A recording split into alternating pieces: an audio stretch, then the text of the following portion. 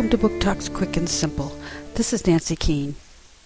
First drink, first prank, first friend, first girl, last words.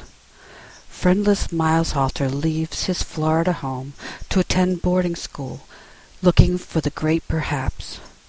There he is introduced to drinking and smoking and pranking and Alaska, the girl 5 doors down who is a mystery to Miles.